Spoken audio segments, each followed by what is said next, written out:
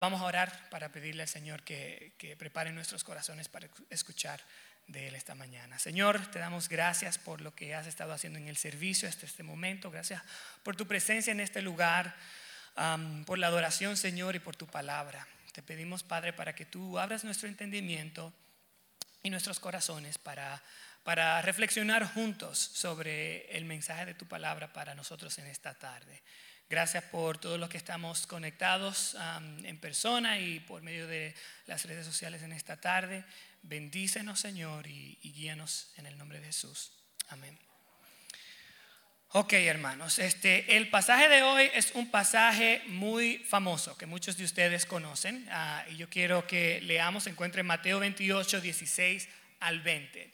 Y dice la palabra de Dios: pero los 11 discípulos se fueron a Galilea, al monte donde Jesús les había ordenado, y cuando le vieron le adoraron, pero algunos dudaban.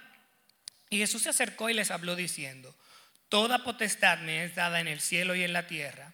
Por tanto, id y haced discípulos a todas las naciones, bautizándolos en el nombre del Padre y del Hijo y del Espíritu Santo, enseñándoles que guarden todas las cosas que os he mandado, y he aquí, yo estoy con vosotros todos los días hasta el fin del mundo. Amén. ¿Cuántos han escuchado ese pasaje anteriormente? ¿Verdad? Es un pasaje muy conocido, muy popular. Y por lo general, cuando usted escucha este pasaje, ¿cuál es el título que le llega a la mente? Este pasaje es conocido con una frase específica: la gran comisión. Exactamente, la gran comisión. ¿Y qué significa comisión? Comisionar a alguien es un encargo, ¿verdad? Es como cuando uno envía a alguien: te doy una tarea para que la ejecutes y para que la hagas. Y la tarea que se está refiriendo en este pasaje es que tenemos que ir y hacer discípulos. Y a lo largo del mensaje, el día de hoy, yo lo que quiero es que comencemos a reflexionar en este pasaje. Pero la meta es que esta noche, cuando usted llegue a su casa, usted agarre su Biblia, lea el pasaje otra vez por su cuenta, en su familia, con sus amigos, usted solo, y que usted continúe reflexionando. Hágase de cuenta que este sermón de hoy es a manera introductoria.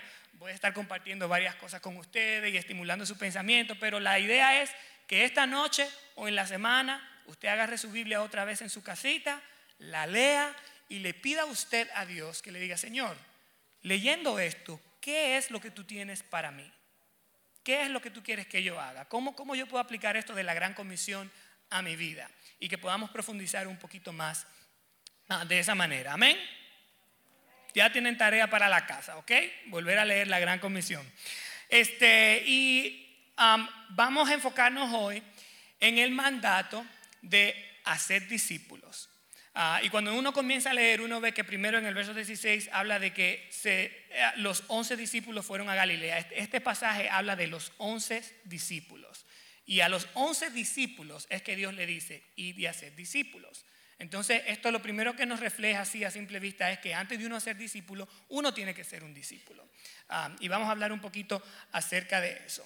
Ahora, algo interesante que sobre este pasaje va a ser que cuando nosotros veamos esta frase, esta imagen yo la voy a estar utilizando a lo largo del sermón. Yo quiero que todos juntos digamos: id. No es esa la imagen, perdón.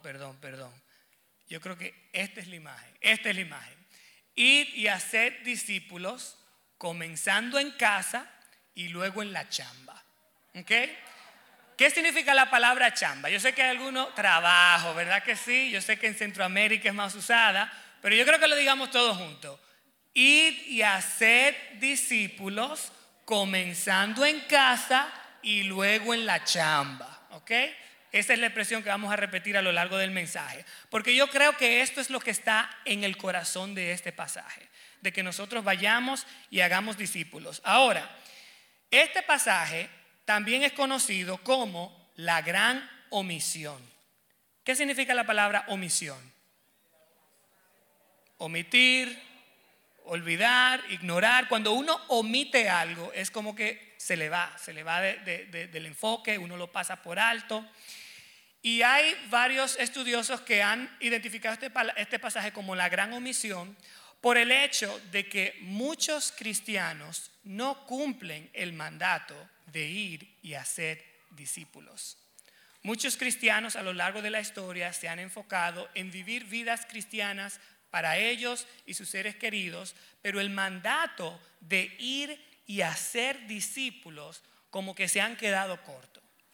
Y la idea de hoy es que nosotros exploremos cuáles son las cosas que hacen que una persona, en vez de cumplir la gran comisión, se encuentre en la gran omisión. Y la gran omisión es cuando nosotros no hacemos discípulos. Entonces yo quiero que pensemos en eso en un poquito. Y una de las cosas que hay que pensar en esto de la gran omisión es que muchas veces nosotros venimos a la iglesia y somos los mejores cristianos, ponemos nuestra mejor cara, somos las personas más amables, más bondadosas, pero cuando vamos a nuestra casa, nuestros familiares no ven a Jesús en nosotros por diferentes cosas. Y la idea es que cuando uno viene a los caminos de Dios, uno venga a la iglesia, uno estudie la palabra, uno aprenda la palabra y que uno aplique la palabra. De manera sencilla, vamos a poner, uno viene a la iglesia y experimentamos una llenura del Espíritu Santo, que es lo que siempre estamos pidiendo y lo que siempre estamos orando: Señor, lléname, lléname, lléname. Pero si cuando el Señor viene y nos llena en la iglesia y nosotros vamos a la casa y no reflejamos el fruto del Espíritu Santo con nuestros esposos, nuestras esposas, con nuestros hijos, nuestros hermanos, ¿de qué nos sirve? Todos conocen el fruto del Espíritu Santo: amor, gozo, paz, paciencia, bondad, fe, mansedumbre, benignidad, este tipo de cosas, ¿verdad? Si cuando yo voy a la casa, yo vengo hoy a la iglesia, Dios te bendiga, hermano, un abrazo, un beso, que no sé qué, pero cuando yo voy a la casa le hablo mal a mi esposa. No le pregunten, porque yo nunca le hablo mal a mi esposa, yo siempre le hablo bien.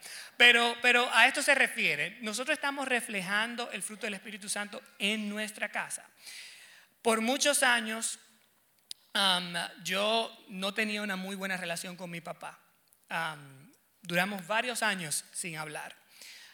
Y yo estaba aquí en la iglesia, ya yo era pastor de la iglesia, trabajaba con los niños, con los jóvenes, muchas cosas.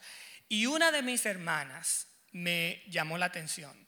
Ella me dijo: Jonathan, yo no soy cristiana y yo tengo una relación con papi. Mis padres están divorciados, muchos problemas familiares, muchas cosas que fueron los que conllevaron a mi rencor que yo tenía en mi corazón de no querer tener ningún tipo de relación con mi papá. Y mi hermana me dijo a mí: mira, yo que no soy cristiana tengo mejor relación con él que tú, que eres pastor en tu iglesia en Boston. Señores, eso me confrontó. ¿Y por qué me confrontó? Porque eso es parte de la gran omisión. La gran comisión nos llama a nosotros a ir y a ser discípulos, ¿verdad? A uno predicar el evangelio a toda criatura. Y yo estaba aquí adorando a Dios, llorando con las manos arriba, que no sé qué. Y sin embargo, mi propia relación con mi papá estaba rota. Entonces, hoy yo quiero exhortarles a ustedes a que primero, antes de nosotros pensar en que tenemos que ir a evangelizar el mundo y cambiar el mundo, que pensemos cuáles son las relaciones en nuestra casa que necesitan ser reanudadas. La gran comisión, yo quiero poner en sus mentes, debe de comenzar en casa. El mandato de nosotros ir y hacer discípulos debe de comenzar en casa. Que nuestras relaciones en nuestros hogares, con nuestros familiares, sean relaciones que brinden honra y gloria a Dios. Que nuestros familiares nos vean a nosotros como personas de las cuales ellos estén orgullosos por quienes nosotros somos dentro y fuera de la iglesia. Y eso tiene muchas implicaciones para con nosotros en cuanto a nuestra manera de vestir, nuestra manera de hablar, nuestra manera de lo que nosotros escuchamos, consumimos, proclamamos. Todo eso afecta a todo eso. Pero los primeros que tienen que creer que ha habido un cambio en nuestras vidas deben de ser nuestros familiares. Sean que ellos vivan con nosotros o que no vivan con nosotros, pero ellos tienen que ver un cambio. Y el cambio en nuestras vidas debe animarlos a ellos a buscar de Dios y a querer ser como nosotros, porque a través de nosotros ellos ven a Dios. Y eso es una pregunta personal que cada uno de ustedes debe de contestar para ustedes. No me tienen que dar la respuesta a mí, pero la pregunta es: ¿mi vida refleja a Cristo al punto de que mis familiares quieren ser como yo o quieren imitar a Cristo? Todo eso tiene que ver con este asunto de hacer discípulos. Entonces, yo pienso que lo primero es que tenemos que tratar de ir y hacer discípulos, comenzando en casa y luego en la chamba, en el trabajo. El mismo mandato de uno ir a hacer discípulos en la casa se aplica al trabajo. ¿Por qué yo pienso que se aplica al trabajo? Porque en el trabajo nosotros pasamos más tiempo en el trabajo que con nuestros familiares. Todo el que tiene un trabajo a tiempo completo de 40 horas a la semana, que trabaja de 8 a 5, de 9 a 5, son 8 horas del día. Si el día tiene 12 horas en las que uno está despierto, lo que sea, uno pasa más tiempo en el trabajo que con su familia. Cuando nosotros estamos trabajando, nuestros hijos están en la escuela, todo el mundo está en diferentes cosas. Y nuestros compañeros de trabajo muchas veces nos conocen mejores que nuestros familiares. Quizás no mejor que nuestros familiares inmediatos, pero mejor que nuestros primos, que nuestros tíos, que nuestros abuelos, porque nosotros pasamos más tiempo en la oficina con nuestros colegas de trabajo que con nuestra familia. La pregunta es, ¿mis compañeros de trabajo me reconocen a mí como un cristiano? ¿Estoy yo siendo un instrumento que está haciendo discípulos en el trabajo? Y esto es un reto para nosotros, a vivir vidas de integridad en nuestros lugares de trabajo. Cuando la Biblia dice ir y hacer discípulos, sí, habla de que uno tiene que ir a las naciones, uno tiene que hacer viajes misioneros, tenemos que hacer todo eso. Todo eso es parte de. Pero otra vez, de nada sirve de que uno vaya a Honduras, a Santo Domingo, a África, a donde sea, y predicar el evangelio y que no sé qué, si aquí en tu trabajo la gente no sabe que tú eres cristiano, que tú eres cristiana. O si tus familiares no ven que tú vives como un cristiano, como una cristiana. Entonces yo quiero que nosotros estemos pensando en eso a medida que nosotros estamos mirando esto. El asunto de ir y hacer discípulos tiene que ver con estudiar la Biblia juntos. Hacer discípulos conlleva discipular a otra persona, educar a otra persona. ¿Y cómo nosotros lo vamos a discipular si nosotros no leemos la Biblia? Entonces nosotros tenemos que pasar tiempo leyendo la Biblia. Uno viene a la iglesia para aprender de la palabra, para escuchar, pero aquí estamos los domingos en la mañana y quizás uno que otro grupo en la semana. En nuestras casas nosotros tenemos que leer la Biblia. Y no es que usted va a leer 10 capítulos todos los días, no.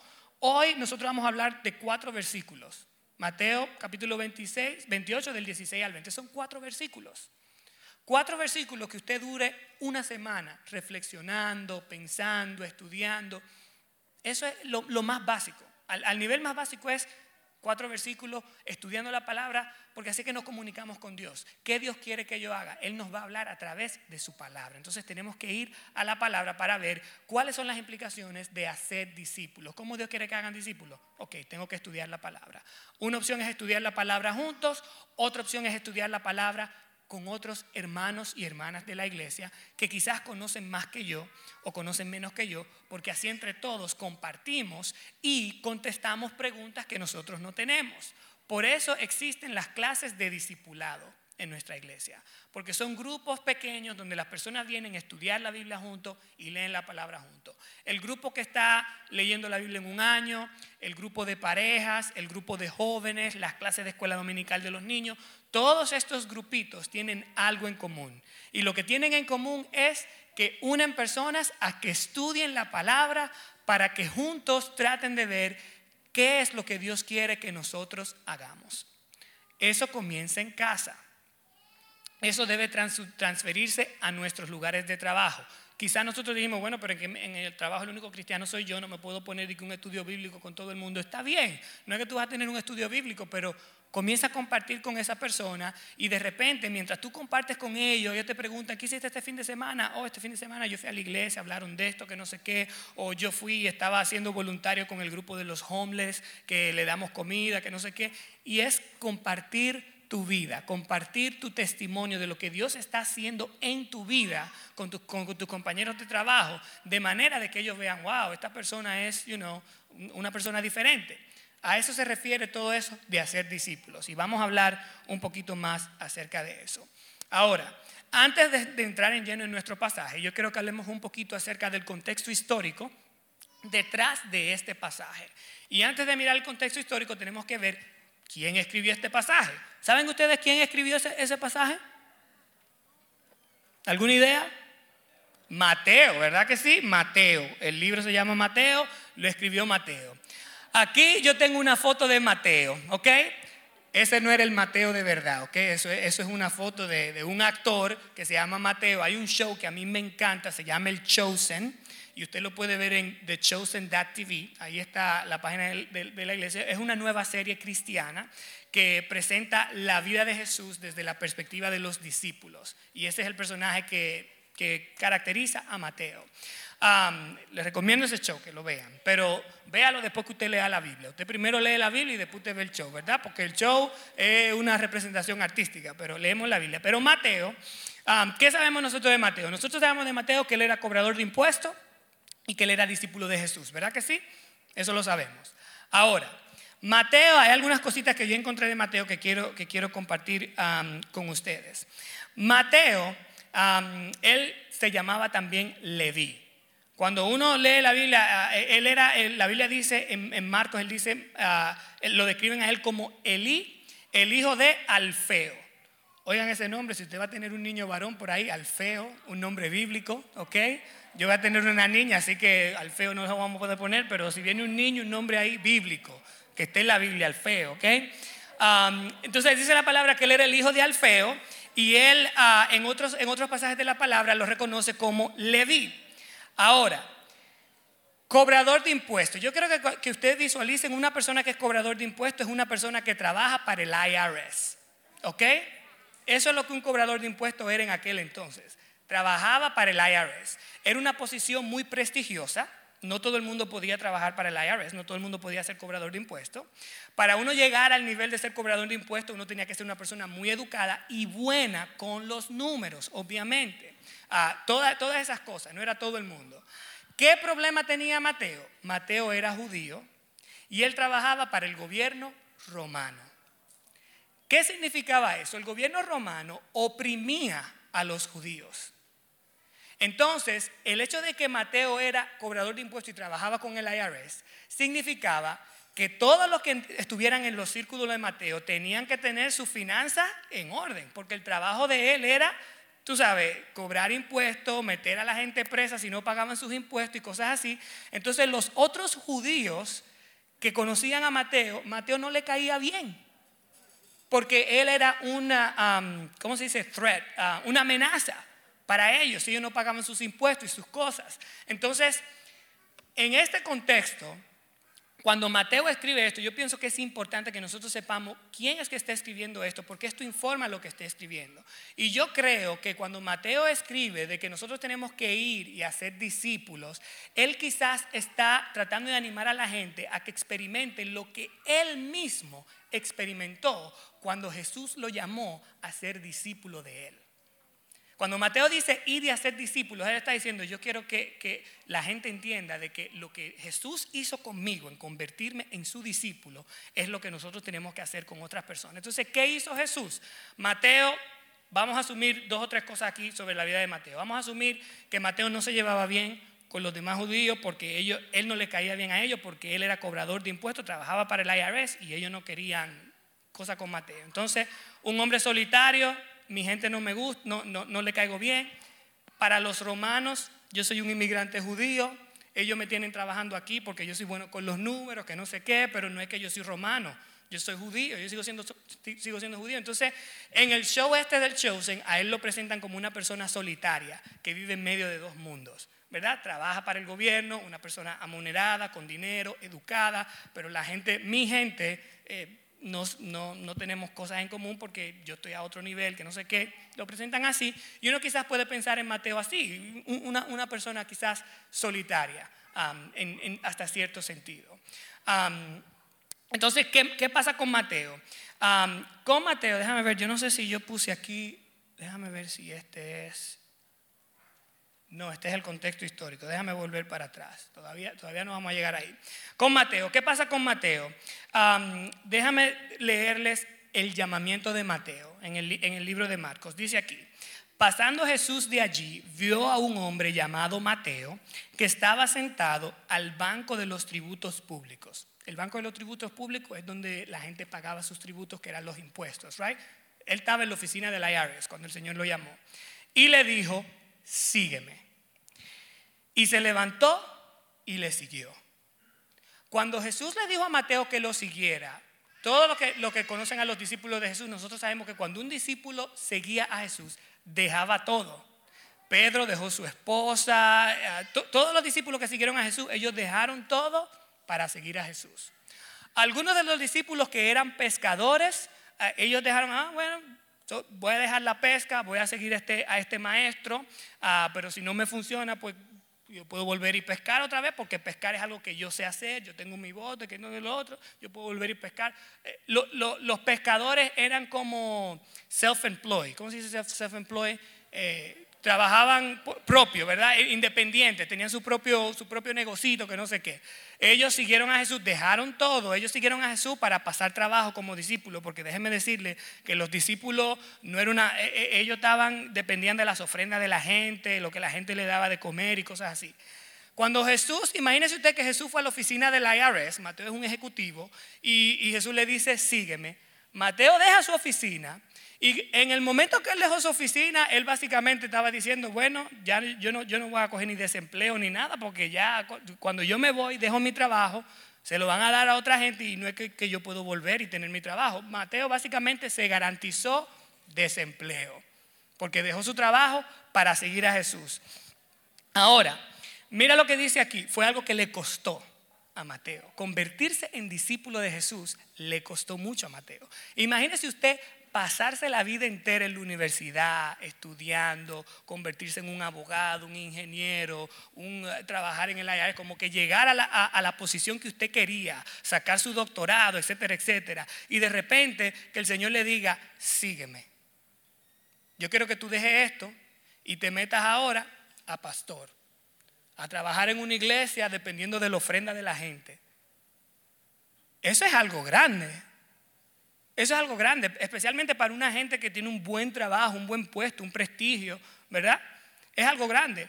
Entonces imagínese usted quizás la tensión interna que sentía Mateo cuando tuvo que seguir a Jesús. Pero Mateo, dice la palabra, se levantó y lo siguió. Y luego dice: y aconteció que estando él sentado a la mesa en casa, he aquí que muchos publicanos y pecadores. Los publicanos eran los cobradores de impuestos, igual que Mateo.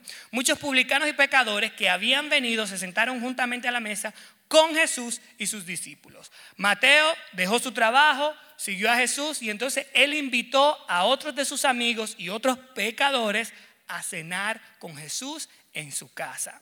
El primer evangelista, Mateo, ¿verdad?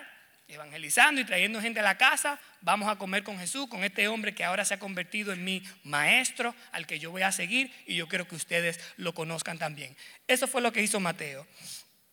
Mira cómo reaccionaron los cristianos de aquel entonces, ¿verdad? Los fariseos, porque los fariseos eran gente mala.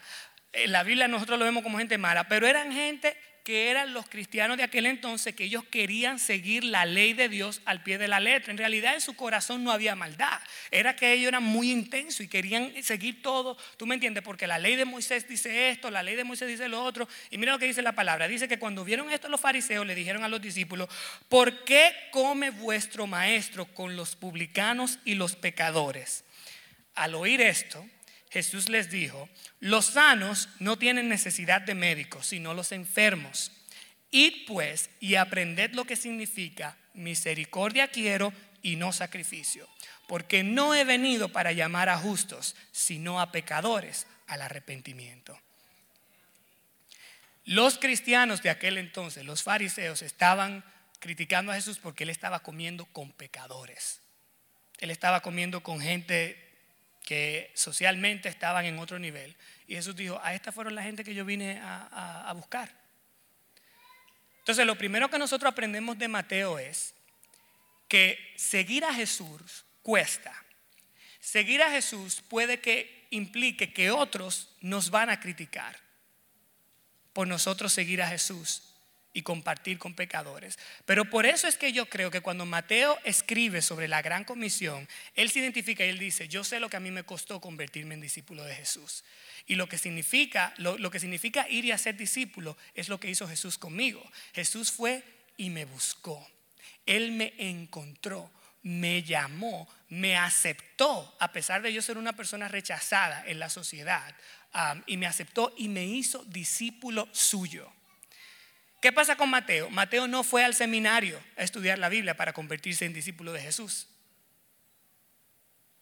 Mateo trabajaba en el gobierno y el Señor lo llamó y dijo: tú vas a ser mi discípulo.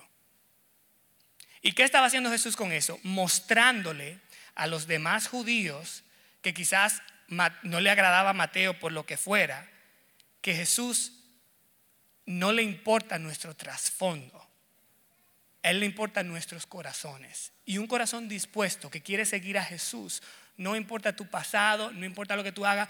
Es probable que Mateo fuera un hombre corrupto, porque él trabajaba en finanzas, él trabajaba en el IRS con numeritos, y es probable. Hay mucha gente que trabaja en finanzas que son unos corruptos. Los gobiernos de nuestros países, la gente que trabaja en el gobierno, son unos corruptos. La gente coge por aquí, coge por allí, que no sé qué, explotando a los pobres. Por eso quizás es que a los cobradores de impuestos la gente no le caían bien, porque explotaban a los pobres. Entonces, ¿qué hizo Jesús? Dijo: a pesar de tu corrupción, yo quiero que tú seas mi discípulo. Entonces, una de las cosas que nosotros aprendemos del autor que está escribiendo esto es que él dice: oye, si el Señor me llamó a mí, Él te puede llamar a ti. Y tú no necesitas tener un grado en teología para seguirlo, que no sé qué. Y a Mateo fue que Dios le dijo: id y haced discípulos. A Mateo y a los otros discípulos. Entonces, algo interesante de este pasaje, otra vez, nuestro pasaje original, la Gran Comisión, habla de que Jesús le dio esa comisión a los 12 discípulos. En el show del Chosen hay una escena, yo le voy a decir porque yo sé que quizás algunos no van a ver, pero si usted lo ve ya va a saber de lo que estoy hablando. Hay una escena donde presentan a todos los discípulos de Jesús y se armó un reperpero ahí, que comienzan a discutir todo el mundo y a tirarse uno a otro. Usted sabe que habían discípulos que eran pescadores. Los que eran pescadores eran gente que socialmente eran pobres, ¿right? Eran gente que no trabajaban para nadie, ellos trabajaban para ellos mismos. Y los que eran pescadores están criticando a Mateo de que, ¿y cómo va a ser que Jesús llama a este hombre y ahora todos somos discípulos y todos tenemos que compartir nuestras vidas y vivir juntos ahora todito con este que nos estaba explotando a nosotros, cobrándonos impuestos para que nosotros, que no sé qué? Y ahí está esa tensión de esos discípulos, tú sabes. Y Mateo el pobre, pero cuando Jesús nos llama a todos de diferentes trasfondos, con diferente mala maña, con diferentes cosas, y todos tenemos que convivir juntos y buscar la manera de crecer juntos.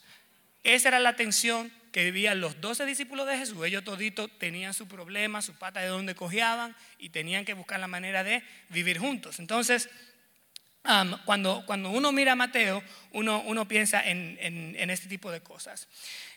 Ok, ahora otras cositas más del libro de Mateo. La audiencia. ¿A quién Mateo le escribía? La audiencia del Evangelio de Mateo, básicamente el libro de Mateo, él lo escribió y él lo escribió como una herramienta evangelística dirigida a sus compañeros judíos para persuadirlos de que tenían que reconocer a Jesús como su Mesías tan esperado. Otra vez, los judíos de aquel entonces que seguían la ley, que amaban a Jesús, que no sé qué, estaban esperando al Mesías que venía a liberarlos de la opresión de la que ellos vivían bajo el reino romano. Entonces, cuando Jesús llegó muy humilde en un pesebre, que no sé qué, muchos no creyeron que Él era el Mesías, porque ellos estaban esperando a alguien que los fuera a liberar. Entonces Jesús llegó con demasiada humildad. Tú sabes, Él no tenía un cargo en el gobierno, no era un líder, que no sé qué, y muchos no creían, pero Mateo escribió su libro para decirle: Él es el Mesías. Entonces ese era el propósito de ellos. Muchos eruditos han sugerido que la iglesia prominente en Antioquía, que en el libro de los Hechos se habla de esa iglesia, de Siria, cuyos miembros incluían a cristianos judíos y gentiles, era la audiencia principal para el libro de Mateo. Mateo escribió su libro para decir: Jesús vino a compartir el evangelio con judíos y con gentiles, con personas creyentes y con no creyentes. Él vino a compartir el evangelio para todos. Y yo creo que uno de los propósitos principales del libro de Mateo era revelar claramente a los gentiles que la salvación a través de Jesús el Mesías está disponible para todas las naciones.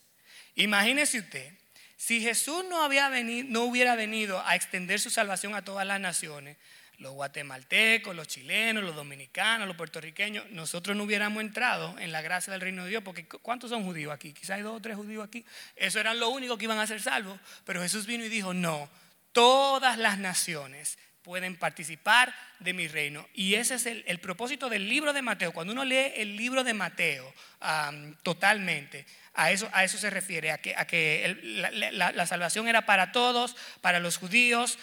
Él anima a los cristianos a mantenerse firmes en medio de la oposición ante sus propios compatriotas, porque después los judíos que entonces aceptaban a Jesús como el Mesías, los otros judíos los criticaban y decían, estos se están yendo por una herejía, se están perdiendo.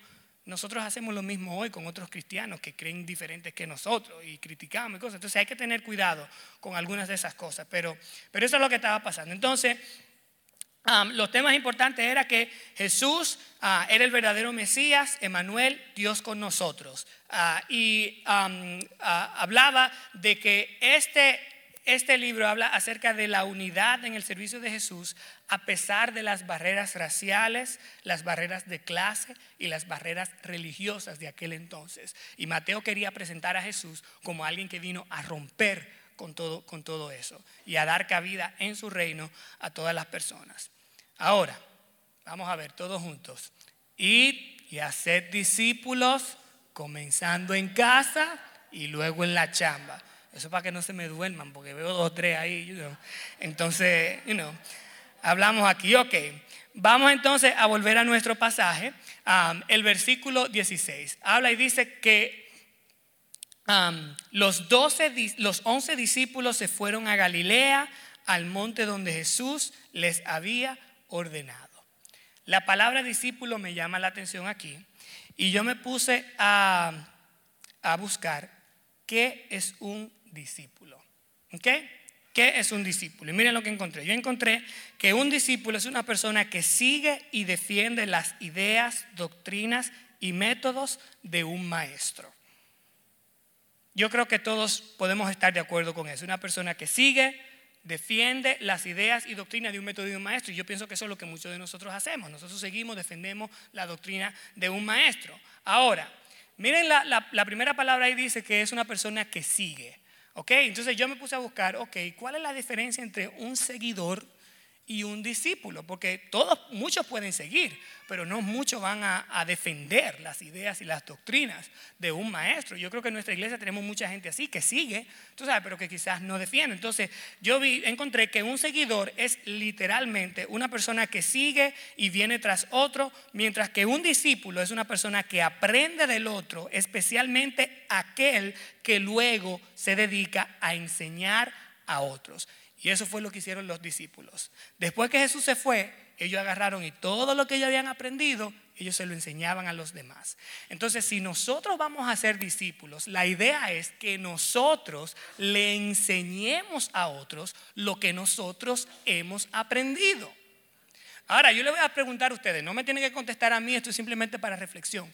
¿A quién le está enseñando usted de lo que usted ha aprendido? Por eso es que comenzamos en casa, a enseñar en casa. Tenemos que ser ejemplo en la casa. Después quizás en el trabajo, en la comunidad, y irnos expandiendo. Pero la idea es que si somos discípulos de Jesús, tenemos que ser más que seguidores, tenemos que ser gente que nos educamos, aprendemos para enseñar a otros. Y no es una cosa que va a pasar de la noche a la mañana, no es una cosa que va a pasar en un evento, es una cosa que va a pasar a lo largo de un tiempo.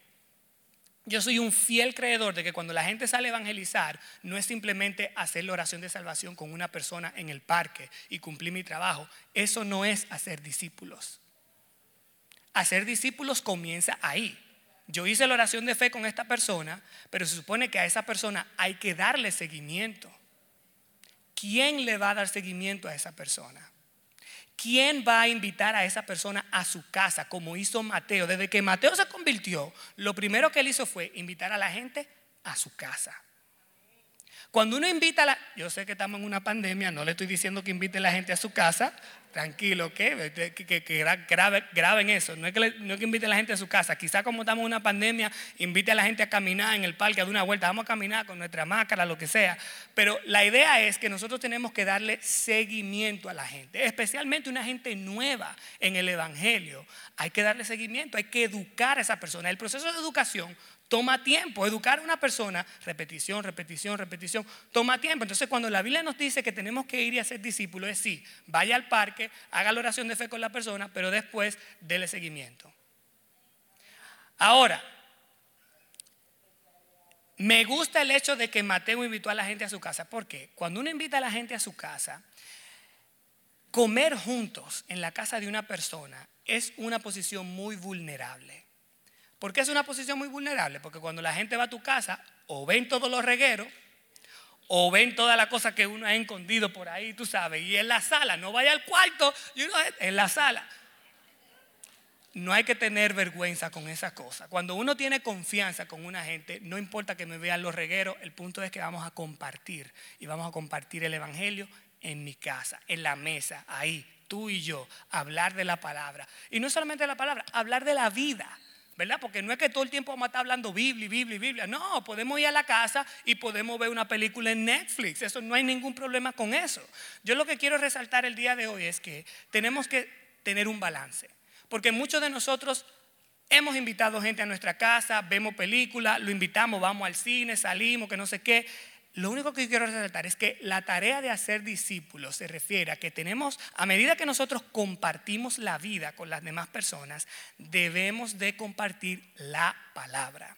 Si usted va a invitar gente a su casa, está bien, vea la película de Netflix, pero después de eso, un estudio bíblico, vamos a leer 2 o 3 versículos, vamos a hablar de lo que el pastor estaba diciendo hoy en la iglesia. ¿Qué tú crees? Que no sé qué, no me acaben, tú sabes, pero lean la palabra y compartan la palabra, lo que Dios le estaba diciendo a ustedes. Que cuando la gente venga a tu casa, la gente encuentre una casa donde se respire paz. Que la gente venga a tu casa y que quizá no van a hablar de la Biblia, pero que la gente pueda traer sus problemas a tu casa y que tu casa sea un lugar donde la gente sepa que cuando ellos lleguen, ellos van a encontrar por lo menos oración. Alguien que va a orar por mí, alguien que me va a animar, alguien que me va a ayudar, que me va a decir algo, pero que tu casa sea un lugar de aliento, un lugar de respiro. A eso se refiere. Todo esto de ir y hacer discípulos es compartir la vida de manera que en mi casa sea una casa de vida. Entonces, a eso se refiere a discípulo. Ahora, después que yo me puse a ver esto de discípulo, lo otro es, hace varios años vino la pastora Claudina Brin a nuestra iglesia a predicar. Yo no sé, algunos quizás la recordarán, ella vino al retiro de mujeres. Y ese domingo nunca se me va a olvidar porque ella estaba hablando acerca de discípulos y multitud. Y ella utilizó el pasaje de la alimentación de los 5,000.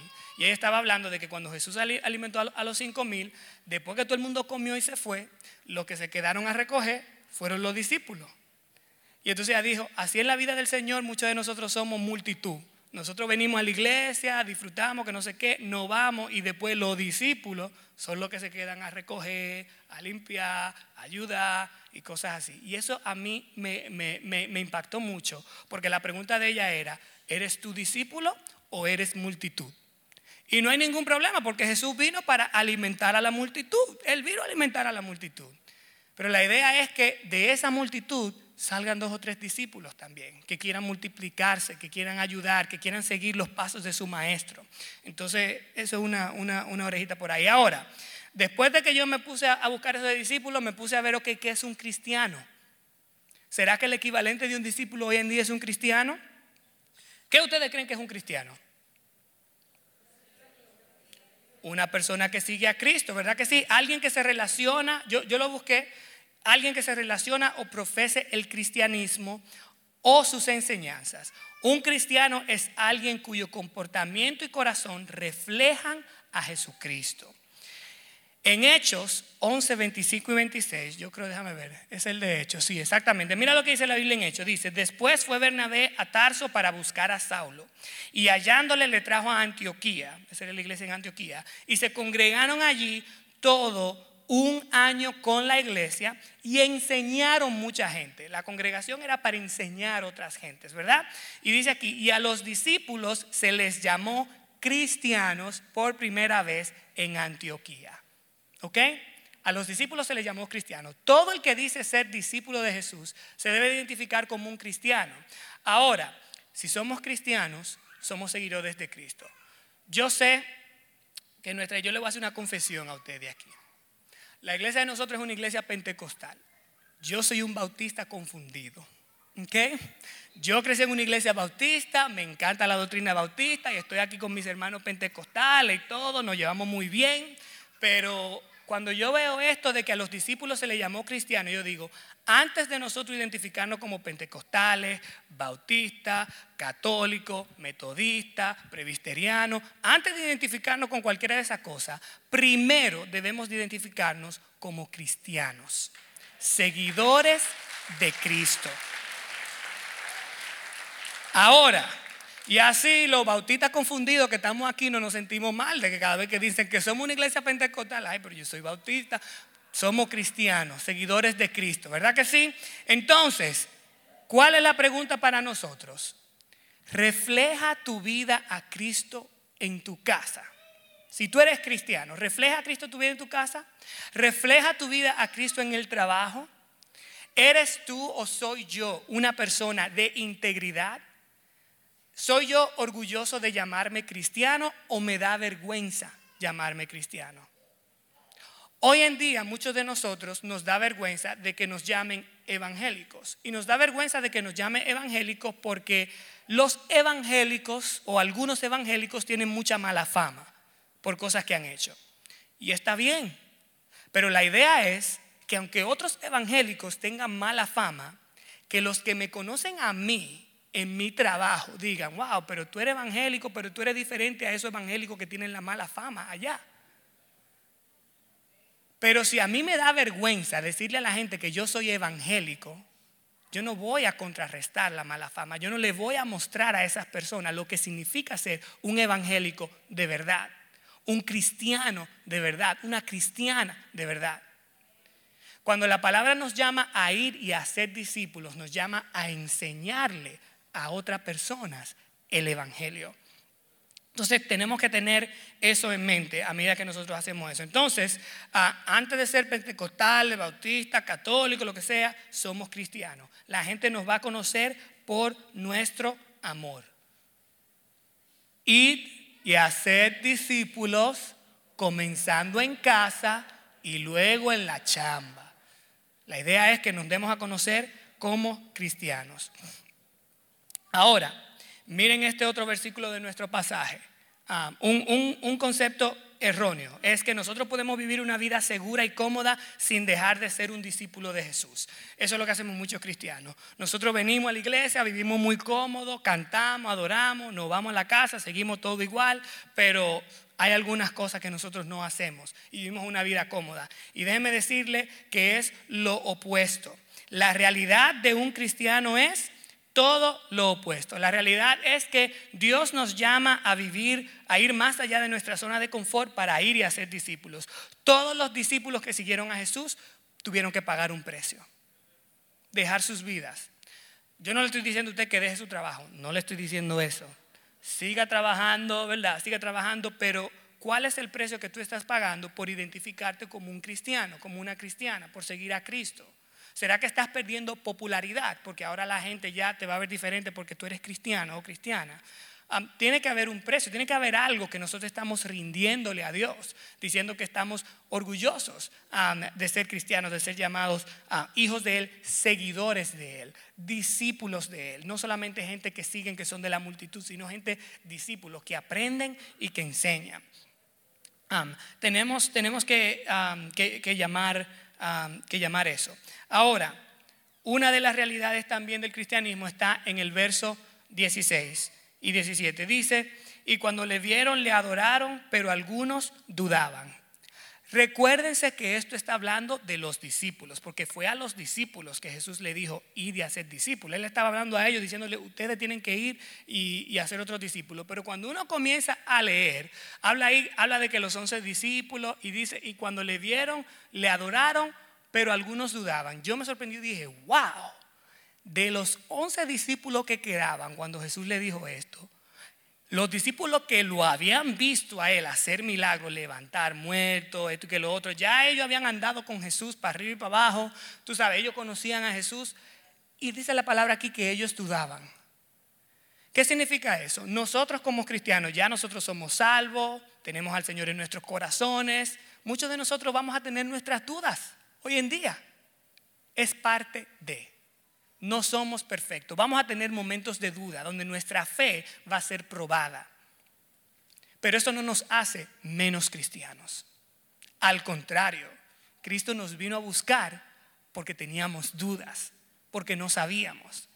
Entonces, si tú estás aquí hoy o nos miras por internet y tú tienes tus dudas acerca del cristianismo, todo no es claro, lo que sea, no importa. El Señor quiere que tú vengas así.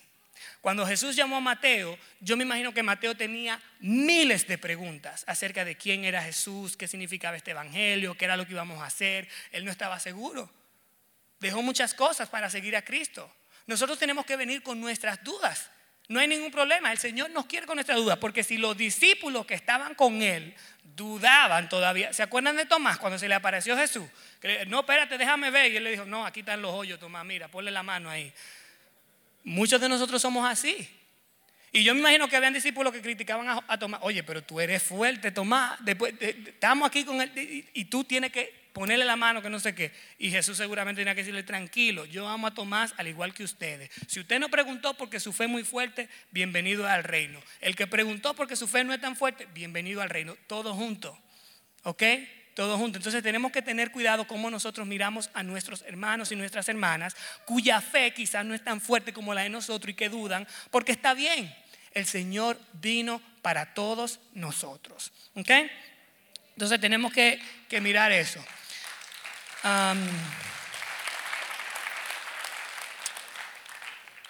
Déjame ver cuál es la otra. Ok, entonces luego viene el versículo principal de nuestro tema, ¿verdad?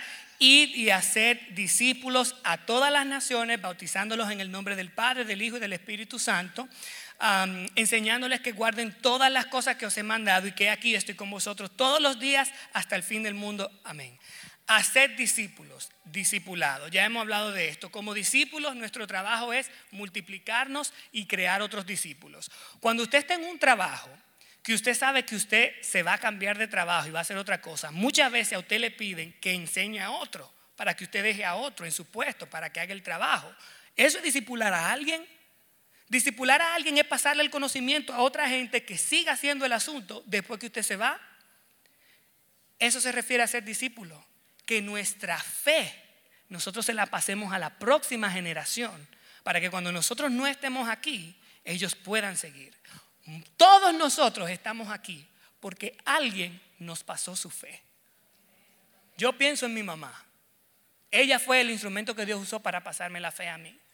Pero hay muchos de ustedes que quizás fue un amigo en el trabajo, fue un vecino o por la televisión, lo que sea. Alguien le habló de Jesús. Qué lindo sería que nosotros, cuando lleguemos al cielo, nos encuentre alguien en el cielo y me diga, hey, ¿te acuerdas de mí? Tú me hablaste de Cristo mientras estábamos en la tierra. Pero ¿cómo nos van a encontrar si nosotros no le hablamos? Hacer discípulos es lo que hizo Jesús con los discípulos. Me voy, lo dejo aquí, pero ustedes sigan multiplicándose. Y ahí comenzó todo. Entonces tenemos que hacer discípulos. Ahora, algo bien interesante que tengo aquí. Otra vez, para ser discípulo es estudiar la Biblia juntos. Yo le animo a usted a que en septiembre termine de disfrutar el verano, ¿ok? Disfrute el verano, de viaje, de su vuelta. En septiembre, comprométase a unirse a uno de los grupos de la iglesia que estudian la Biblia juntos. Grupo de parejas, grupo de jóvenes, grupo de mujeres, grupo de hombres. Hay miles de grupos. pero comprométase a estudiar la Biblia con alguien. Y no es que usted va a salir de aquí con un doctorado en Biblia, no, es simplemente compartir con la gente. Y no es que también va a estar leyendo la Biblia todo el día, no, usted puede salir a correr con alguien de la iglesia, a montar bicicleta, a comer. Es compartir su vida con otra gente y hablar de lo que Dios está haciendo en su vida. Eso es el evangelio. Mira qué interesante cómo Marcos presenta el pasaje de la Gran Comisión. El mismo pasaje, pero yo señalé algunas cosas aquí. Mira lo que dice Marcos. Marcos dice: finalmente se apareció a los 11 mismos, estando ellos sentados a la mesa, y les reprochó su incredulidad y dureza de corazón. ¿Se acuerdan que eran algunos que dudaban? Marcos está diciendo que él les reprochó. Y dice: porque no habían creído en los que habían visto resucitado. Y les dijo: id por todo el mundo y predicad el evangelio a toda criatura. Me llama la atención de que Mateo dice: id y hacer discípulos, pero Marcos dice: el que no entienda lo que significa ser discípulo, eso es predicar el evangelio. Eso es lo que significa ser discípulo. Entonces Marcos le está hablando como claro y le dice: predicar el evangelio a toda criatura. Y dice: el que creyere y fuere bautizado será salvo, mas el que no creyere será condenado. Marcos le está hablando, en blanco y negro. Y le dice: y estas señales seguirán a los que creen. Déjame ver aquí. Ahí dice, me perdí.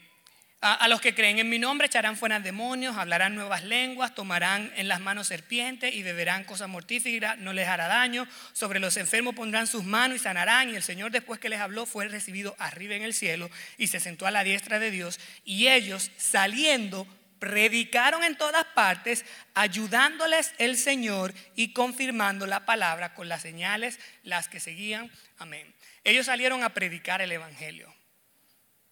Eso fue lo que le llamó. Hacer discípulo es predicar el evangelio. Y yo quiero que si usted, una de las cosas es que nosotros como cristianos muchas veces nos conocemos porque el evangelio que nosotros predicamos es un evangelio de condenación.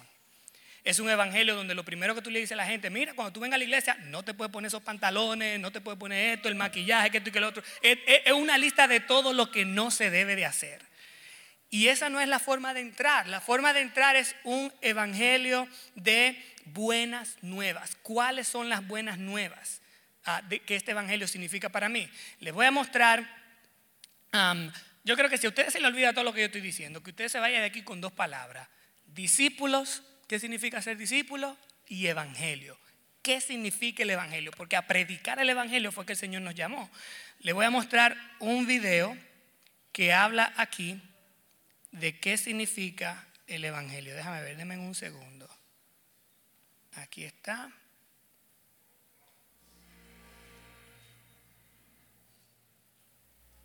Si conoces a algún cristiano, o si eres cristiano, de seguro has escuchado la palabra evangelio como un resumen del cristianismo, conectado a frases como Dios te ama o Jesús murió por tus pecados. Pero con el paso del tiempo, las palabras religiosas como evangelio tienden a perder su poder y su significado se vuelve muy familiar. Tomemos un momento para redescubrir lo que esta palabra tan importante, evangelio, significa para los escritores de la Biblia. Evangelio es una traducción del verbo hebreo biser y del sustantivo besorá. El equivalente en el griego del Nuevo Testamento es evangelion, que es una palabra compuesta. Eu significa bueno y angelion significa anuncio. Todas esas palabras significan buenas noticias, pero ¿qué tipo de noticias?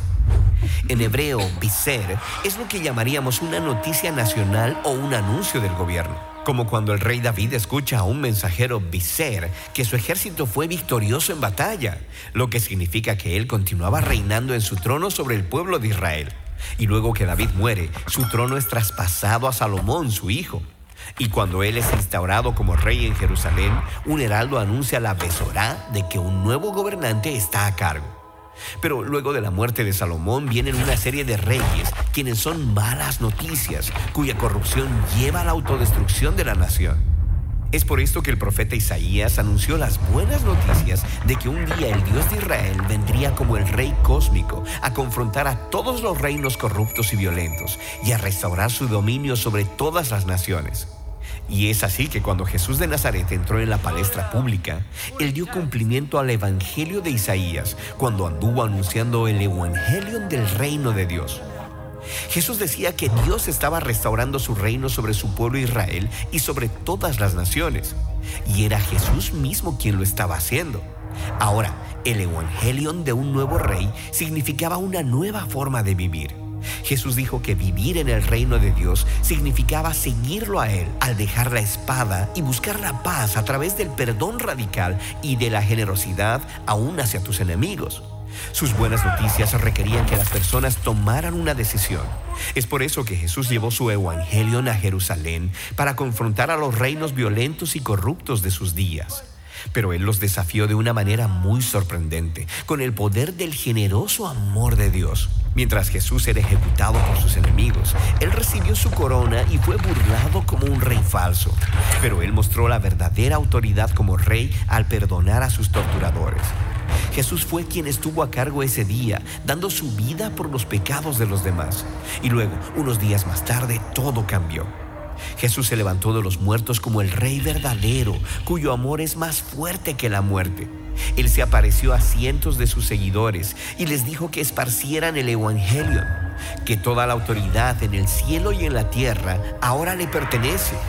Y ellos compartieron estas buenas nuevas por todo el mundo antiguo. Lo hicieron al escribir los 4 relatos de la vida de Jesús, que son el Evangelio. Es decir, narran la historia de cómo Jesús trajo el reino de Dios, cómo Él vivió por los demás y murió por sus pecados, y cómo luego fue levantado de entre los muertos. Los seguidores de Jesús también compartieron las buenas noticias simplemente hablándolas. Es por eso que Pedro y Pablo, o Priscila y Aquila, viajaron por todas partes compartiendo ese anuncio real. Mientras que pudiera parecer como que los gobernantes de este mundo son quienes están a cargo y pueden hacer lo que quieran, las buenas noticias son que el Jesús crucificado y resucitado es el verdadero Señor del mundo, el verdadero Rey de toda la creación. Y en el reino de Jesús las cosas son diferentes. Aquí es donde los verdaderos líderes son siervos, porque los últimos son primeros y los primeros van al final de la fila. Es donde los hambrientos son saciados y los desvalidos son recibidos, porque el amor es la realidad más poderosa del reino de Dios. Y estas buenas nuevas no son fáciles de creer. Suena como una locura la primera vez que lo oyes. Pero algo pasa mientras las personas cuentan la historia de Jesús y empiezan a vivir como si Él realmente fuera el Rey del mundo. En ese momento, este evangelio se convierte en las mejores noticias que alguna vez hayas escuchado.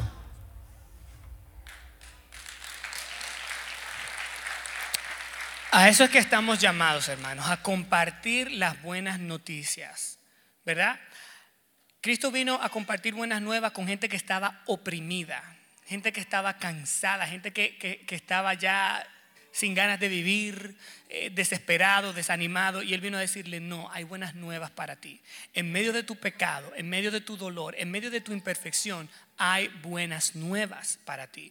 Sobre la marcha nos arreglamos. No te preocupes, tú no tienes que ser perfecto para venir a los caminos de Cristo. Lo único que tienes que tener es un corazón dispuesto, venir y arreglarte sobre la marcha. Y a medida que mejores, vas a volver a caer otra vez. Pero parte de crecer como un discípulo es que cuando nosotros fallamos, aprendemos otra vez y mejoramos. Y nosotros vamos a estar en esto hasta que Cristo venga, hermanos. Hasta que Cristo venga vamos a estar en ese sub y baja. Pero lo importante es que nos mantengamos consistentes. Pero alguien tiene que compartir el evangelio con esas personas. Alguien tiene que compartir el evangelio, invitar a esa persona en su casa, hacer discípulos, predicar el evangelio. Nosotros como iglesia los domingos, así es que nosotros nos vemos. Imagínense que los puntitos rojos somos nosotros. Como cristianos, a nosotros siempre nos gusta estar juntos. Venimos a la iglesia porque aquí nos sentimos seguros, aquí nos sentimos bien, aquí estamos con gente que creen lo mismo que nosotros. Y eso es parte de ser cristiano. Pero el llamado a la gran comisión es a que nosotros estemos así. Que mañana, cuando nosotros no estemos en la iglesia, vamos a estar así. Imagínense que esa es la ciudad de Boston y los puntitos rojos somos nosotros.